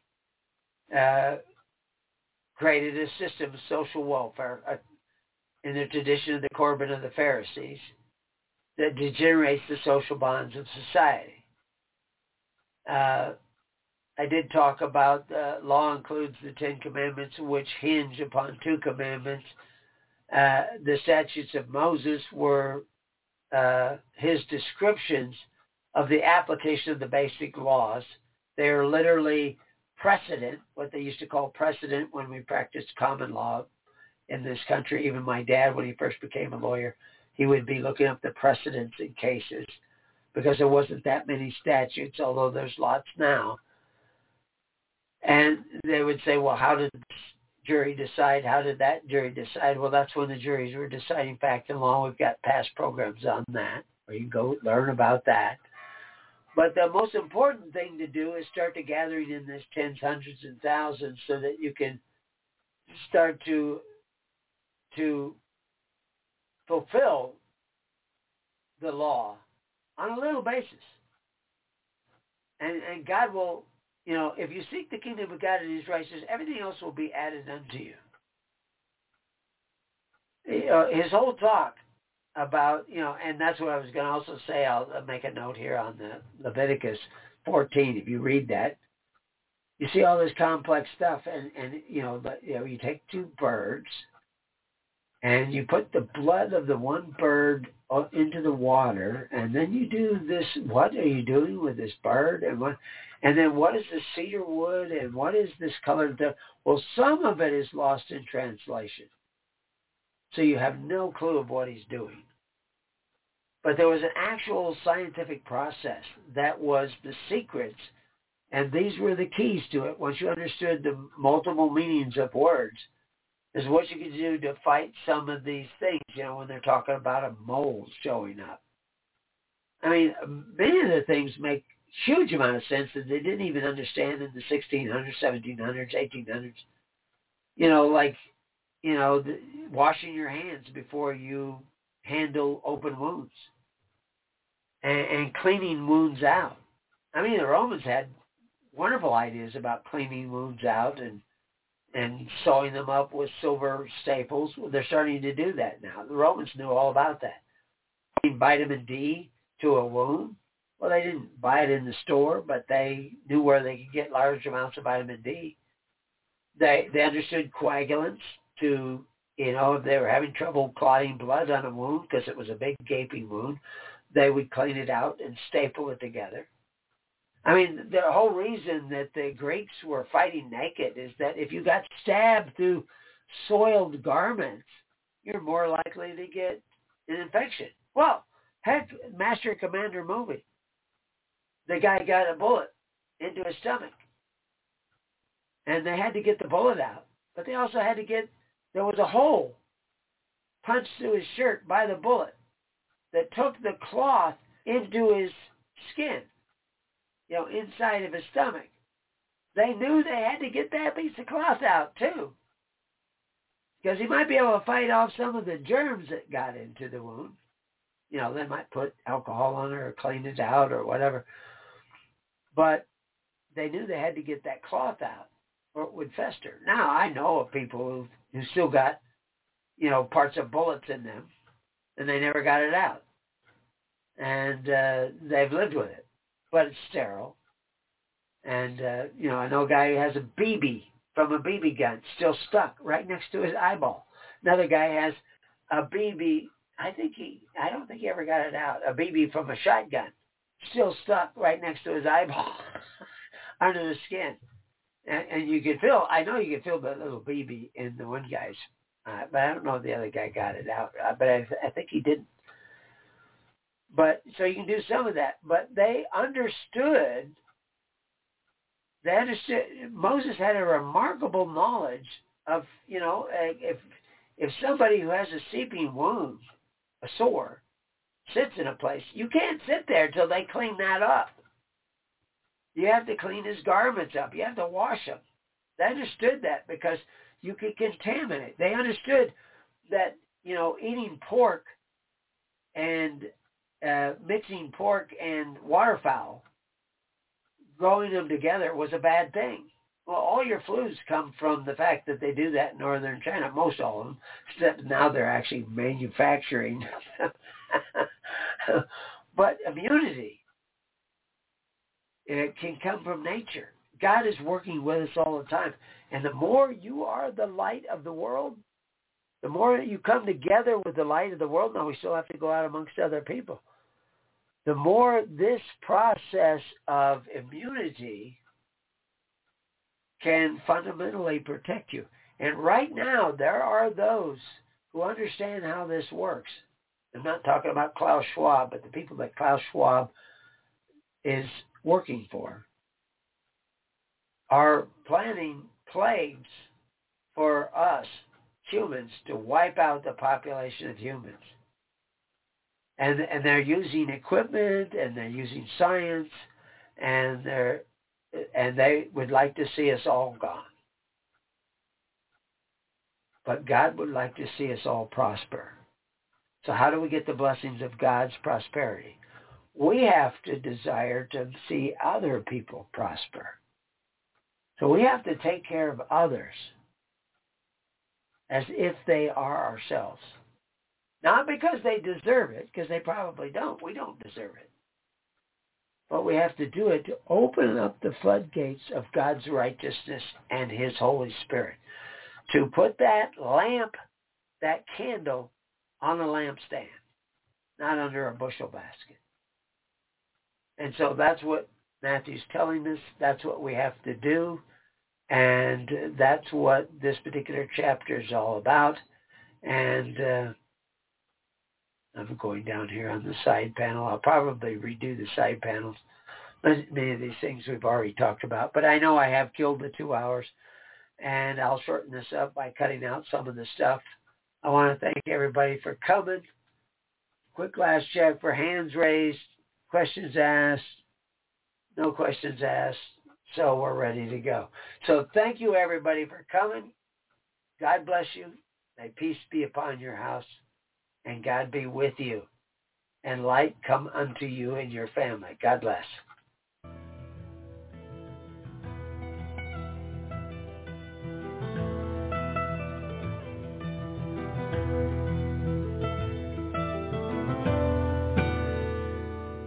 You have been listening to The Keys of the Kingdom with Brother Gregory of His Holy Church.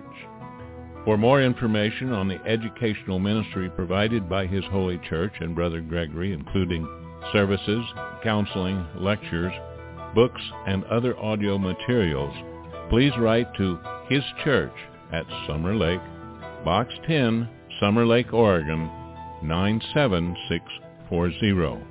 You can also find us on the web at www.hisholychurch.net.